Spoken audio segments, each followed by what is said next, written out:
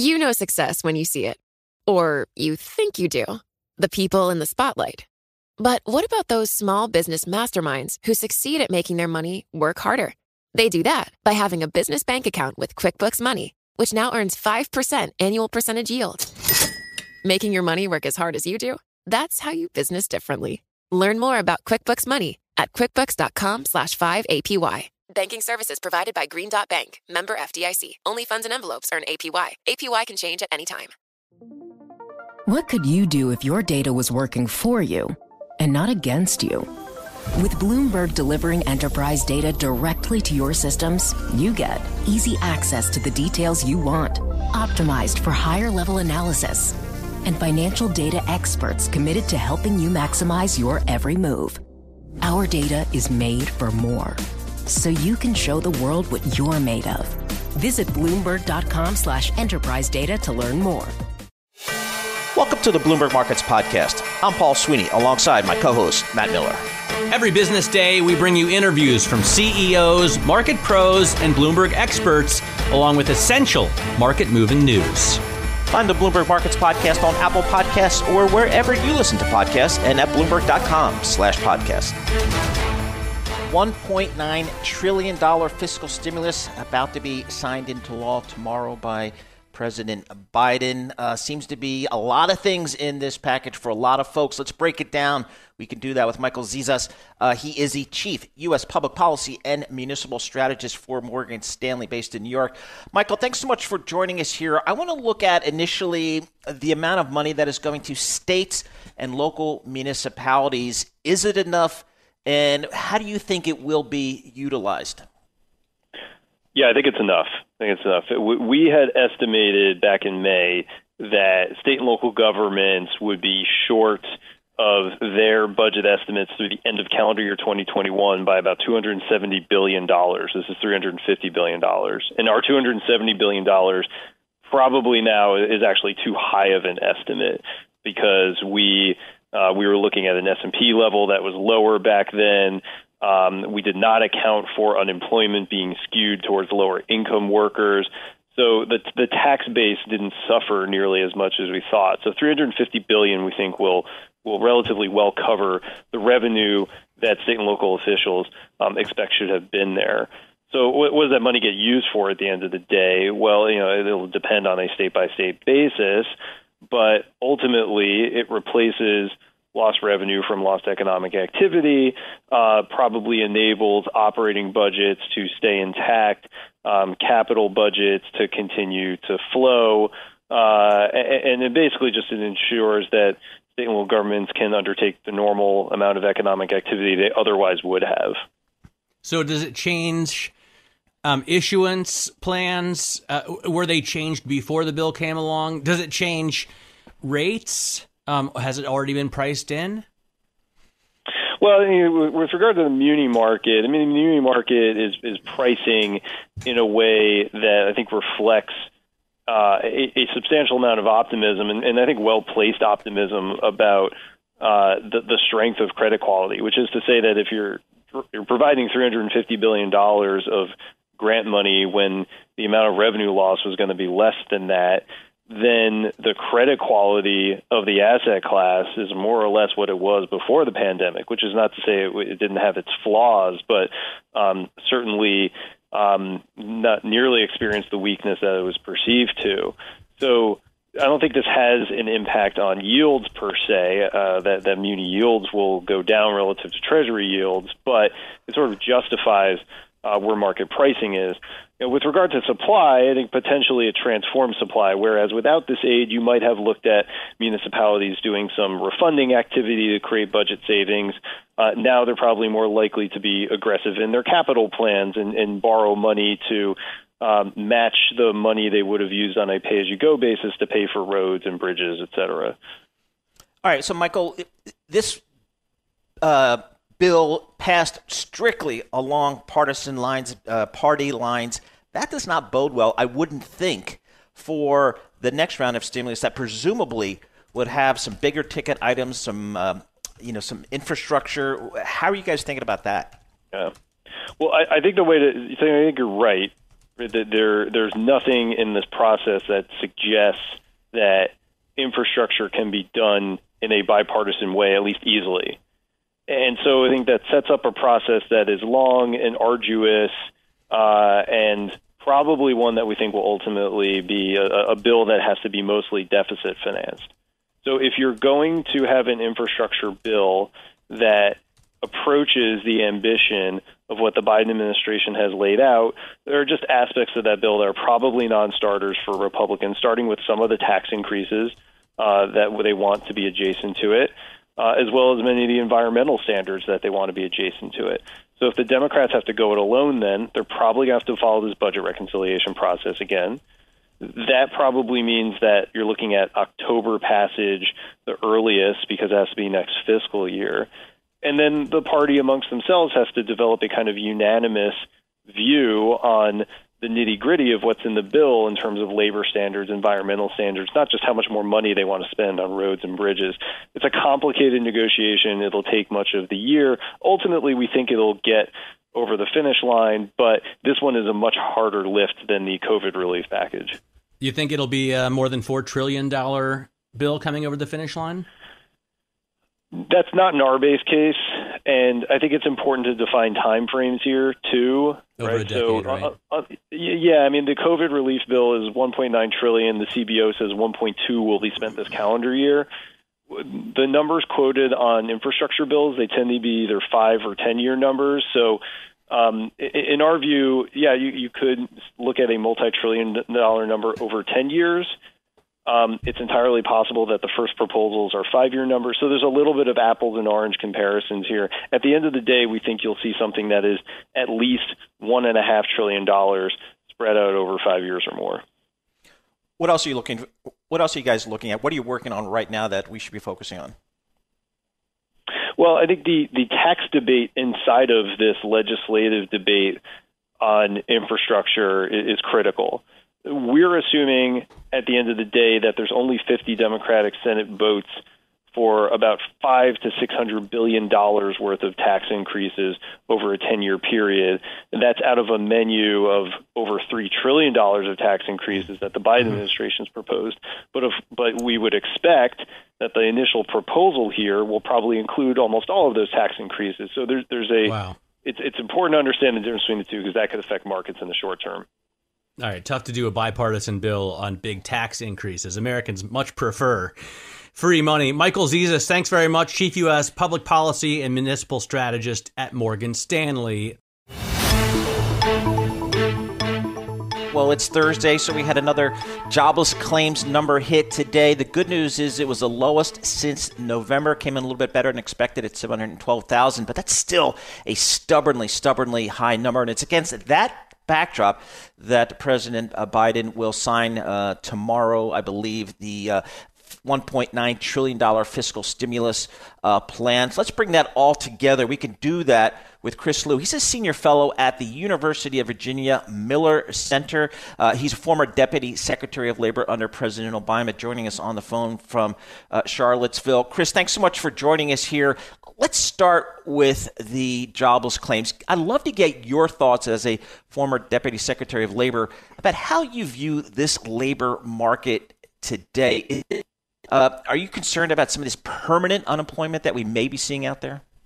Yeah, I really am. I mean, we have, with these weekly numbers, this is now the 51st week in a row that has exceeded the worst of the Great Recession. So while the numbers are kind of inching down very slowly, they're still at a really elevated level.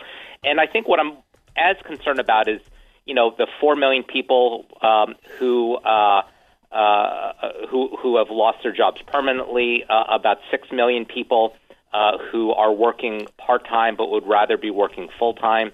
We've got long-term unemployment at rates that we haven't seen really since the Great Recession at this point. And what we know is that the longer people are out of work, the harder it is to get them back. And I think what we've also seen over the pandemic is a lot of the broader changes in the economy, like the shift to online retail, have been accelerated. So a lot of the jobs that people had left probably aren't there anymore right now.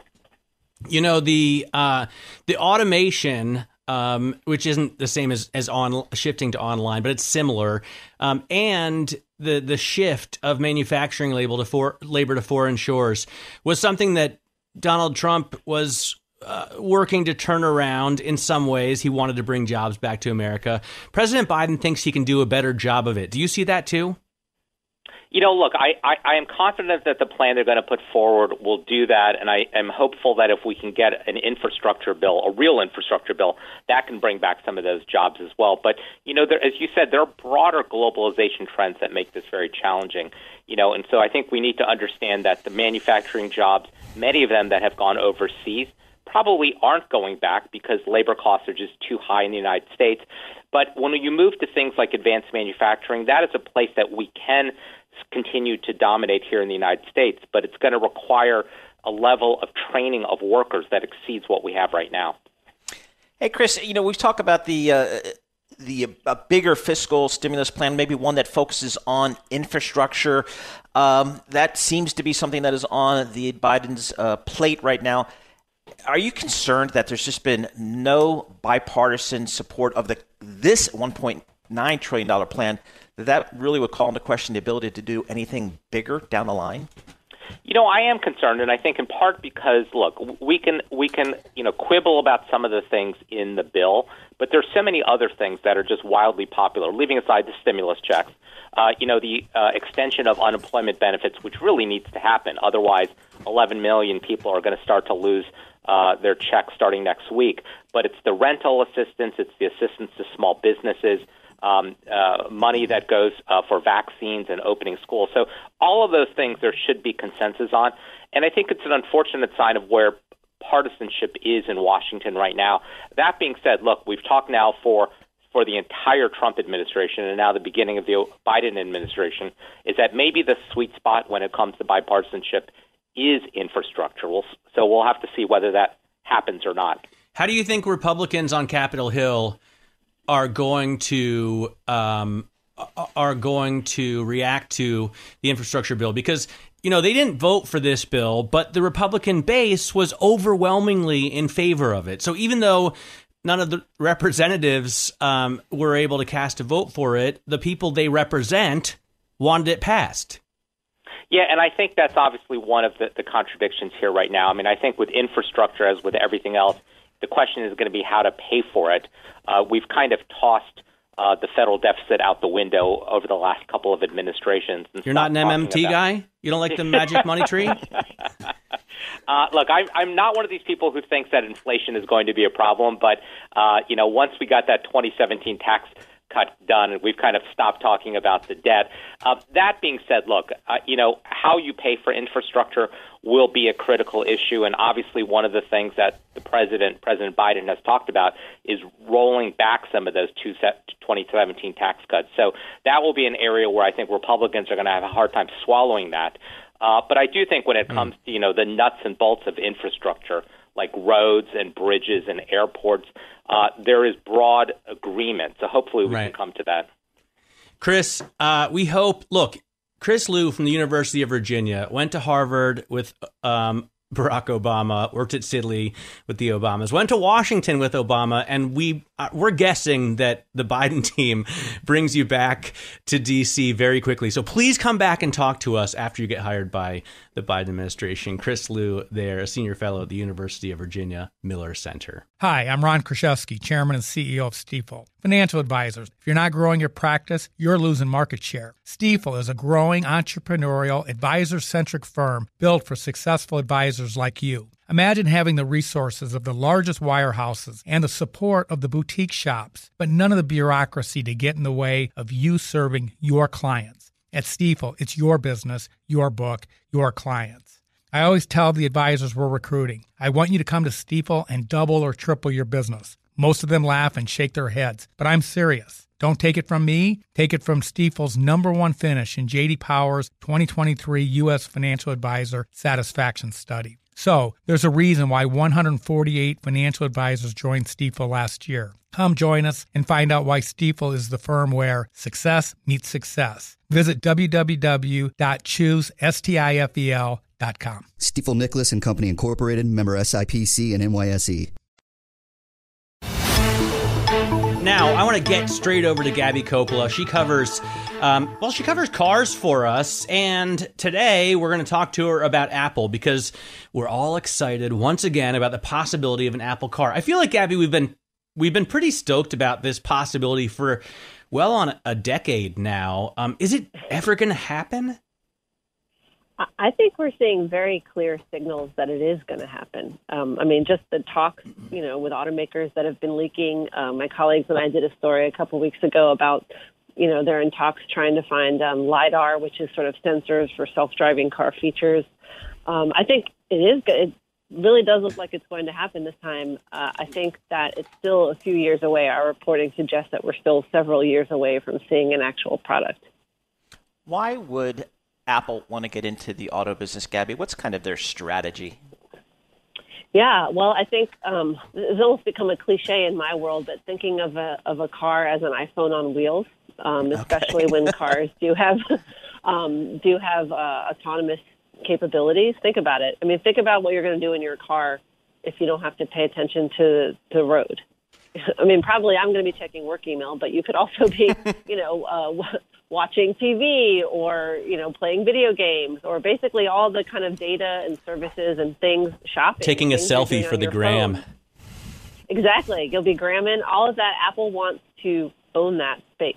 And so if this is the future, and I think even though it's, still pretty far away, if the future is cars that can drive themselves, then you're going to basically be living inside your phone when you're commuting, and Apple wants to be able to kind of provide you all the services in that space. Let's try and guess how far away it is from your experience reporting on, the traditional automakers. How long does it take from start to finish when somebody at GM or somebody at Ford comes up with a concept for a new car to, design it, to organize production, to figure out the supply chain? They get the prototype, then they start testing it. What does that process take and cost, Gabby? Billions of dollars. It costs billions of dollars, and a lot of that depends on if you're doing something brand new, which obviously Apple would be doing. So that means everything you just talked about: design, engineering, testing for safety, things like that. That takes years. So I think that whole process, Matt, I think you probably know as well as I do, but I want to say like 5 years, and that's exactly when what you're I an just automaker typed. that's already that's if you're an automaker who's been doing this for 100 years or Exactly. I was thinking 5 years and a couple $1 billion, but that's if you already have factories. That's if you're already designing and making cars. So Apple, we know, was just talking with Hyundai and a couple of others. Chances are they're going to need to do a whole lot of that footwork themselves. Yeah, although the story I did today with my colleague Mark Gurman in LA, who's our stellar Apple reporter, talks about how, Apple may want to take its iPhone handbook and kind of try to transfer that to the auto industry. And, they're very used to managing supply chains. And Foxconn, who we all know is a supplier to Apple, is trying to get into the electric vehicle manufacturing business. So that's why people are looking at them. But I think, Apple, as many Silicon Valley companies that have tried to get into the auto industry have realized, it's really not fun making a car. Maybe it's fun to design it, but the money involved, the thin margins that you get for it is very different from, writing some software and then charging huge margins on it. So I don't think they want to get their hands dirty with the manufacturing stuff. That's not what they do. So that's why we think that, it would make a lot of sense for them to go after a contract manufacturer, which, in our story we talk about Magna, which is a Canadian global. Magna Steyr built my truck, the truck I drive today. Right. Yeah. So they can do soup to nuts car manufacturing, and they've got a really long track record and a good reputation. Foxconn already has a good. Obviously, they're already in deep with Apple. It's just a question of, can they really make cars? Can they make cars? Yeah. Bending metal, that's the tough part, as Kevin Tynan from Bloomberg Intelligence always says. Gabby Coppola, thank you so much for joining us. Gabby Coppola is the auto reporter for Bloomberg News, joining us on the phone from Detroit. Success is more than the final destination. It's a path you take one step at a time. It's discipline, it's teamwork, and it's the drive and passion inside of us that comes before all recognition. It's what Stifel's been doing for over 130 years. Quietly, yet strategically, Stifel's become one of the fastest growing wealth management and investment banking firms in the country. Our financial advisors go beyond traditional wealth management to provide clients with direct access to one of the industry's largest equity research franchises and a leading middle market investment bank, because success is the drive it takes to keep climbing, the passion to keep investing, the best of each of us made better by the best in all of us. And that is where success meets success. Start your journey at Stifel.com. That's Stifel.com. Stifel Nicholas and Company Incorporated, member SIPC and NYSE. European Central Bank President Christine Lagarde discussed her monetary policy decision at a news conference this morning and had this to say about inflation. Inflation has picked up over recent months, mainly on account of some transitory factors and an increase in energy price inflation. At the same time, underlying price pressures remain subdued in the context of weak demand and significant slack in labor and product markets. So with that, the ECB also upped its inflation forecast, not to an absolute level that is scary at all, 1% to 1.5%. And of course, Europe has had a much more difficult time bringing about inflation than has the U.S., right? The ECB just simply hasn't been able to move the needle the way the Federal Reserve had. And it's very interesting also the comparison, because here in Europe, I would say inflation is probably considered more of an evil. Certainly in Germany, it's the last thing that people want to see. Memories are very long here, and the Weimar Republic, although very few people alive now lived through it, still leaves a serious scar in the German psyche. It's not nearly as bad, I think, in the U.S., Paul. Do you think that's the case? No, I think no, and it's been a while since we've had real inflation here, the kind that hurts. So there's a discussion of kind of good inflation versus bad inflation. And I think we saw the 10-year spike a couple of weeks ago, Matt, to 1.6%. That kind of got people's attention and caused them to say, okay, do we have some inflation creeping into this economy more so than maybe we were forecasting, and maybe quicker than we were forecasting? And boy, when you take a look at some of the commodities out there, you could certainly get some confirmation. Yeah. But I was talking about this with Lisa Abramowitz, and she's of the opinion that unless you get real wage inflation, you're not going to get real inflation in this country. Well, I mean, then the kind of inflation that isn't real is still going to leave a lot of people hungry and unable to drive, right? So even if you don't get real inflation in the eyes of an economist or Lisa, who is close enough to be an economist, it's still going to be the kind of inflation that makes it hard for people to do grocery shopping and get to work and back if they still have a job. And the other thing I think is interesting is I'll never forget watching Ben Bernanke on 60 Minutes when he said, look, deflation is the big scare. That's what we need to worry about. Inflation we can deal with, no problem. And you can understand where he's coming from. We heard it from Janet Yellen recently as well, who, of course, no longer at the Fed, but now in charge of Treasury, said inflation is something that we have the tools to deal with. But you and I were talking to someone recently who pointed out that, the Fed can stop inflation, no problem. The only issue is that they crush the economy when they do it. The last time we saw it happen was Paul Volcker, and he was practically assaulted by members of the public as he raised rates to try and stop double-digit inflation. Let's bring in John Authers, who wrote a Bloomberg opinion piece about the only problem, basically, with the inflation scare being that he doesn't see any inflation. John, are you saying that yet? Yet. Important operative word, yet. But yes, there is very little clear inflation showing up in the official numbers yet. So we've seen it so far. I was just looking at beef prices, and they have been steadily rising.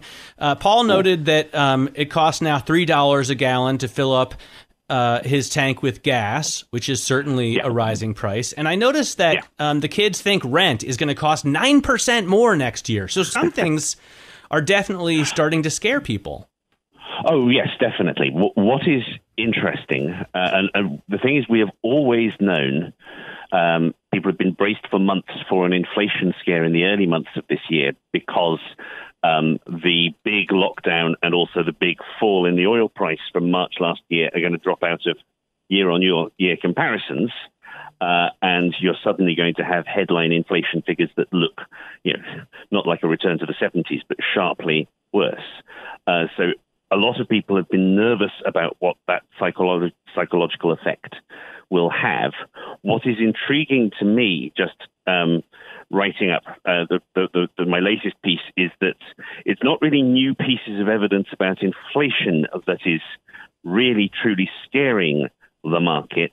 It's nerves about bond yields, because so much is running on ultimately leveraged trading on as we all know, very low interest rates. And so the great concern is that it's not so much that, or the great concern for the time being, which explains these incredible rotations and moves within the market for the last week or two, isn't about the long-term prospect of a secular return to inflation. It's about, are we going to have an accident in the bond market? And is that going to bring us all crashing down? And somehow or other, we've just about avoided that. All right, John. More by luck than judgment, probably. What are some of the areas, if we do in fact get some troubling inflation, where do you think we're going to see it first, and where are you paying attention? Well, other than oil, which isn't strictly part of what the Fed can try to cover, but that's obviously an important part of it. The area you just mentioned as well of rent, the fact that the low rates have led to very sharp increases in house prices, and that might well logically lead to a rise in rents in its wake. Other than that, it's all these areas that might be affected by supply bottlenecks, which is much of the economy. Well, cars is one thing. I mean, I've noticed, John, that dealers are marking up cars to an incredibly high margin because you just can't get them on the lot due to the chip shortage. Yes, and I'm trying to buy a laptop for my daughter at the moment, and yes, that chip shortage also has an effect on computer prices. So those are big. It's those supply shortages. The pig is working its way through the python, and we're now at the stage where they're actually affecting prices here. And so if you then add that to the base effects and the worries about a change in psychology with all the money around, that's why people think a serious rise in inflation could be ahead of us.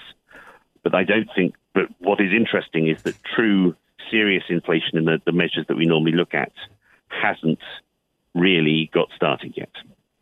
Hey, John, thank you so much for joining us. We always appreciate getting your thoughts. John Authors, Senior Editor, Bloomberg Markets, also a Bloomberg Opinion columnist, joining us on the phone. Thanks for listening to the Bloomberg Markets Podcast. You can subscribe and listen to interviews at Apple Podcasts or whatever podcast platform you prefer. I'm Matt Miller. I'm on Twitter at MattMiller1973. And I'm Paul Sweeney. I'm on Twitter at PT Sweeney. Before the podcast, you can always catch us worldwide at Bloomberg Radio. Hi, I'm Ron Kraszewski, Chairman and CEO of Stifel. Financial advisors, let's face it, if you're not growing your practice, you're losing market share. Stifel is a growing, entrepreneurial, advisor-centric firm built for successful advisors like you. There's a reason why 148 financial advisors joined Stifel last year. Come join us and find out why Stifel is the firm where success meets success. Visit www.choosestifel.com. Stifel Nicholas and Company Incorporated, member SIPC and NYSE. Collaborate for a greener future at the Bloomberg Green Festival, a groundbreaking celebration of the thinkers, doers, and innovators leading the way. From design and culture to technology, science, and entertainment. Hear from inspirational speakers and immerse yourself in climate solutions. July 10th through 13th in Seattle. Title sponsor, Amazon. Official airline, Alaska Airlines. Get 20% off using promo code radio20 at BloombergLive.com/Green Festival.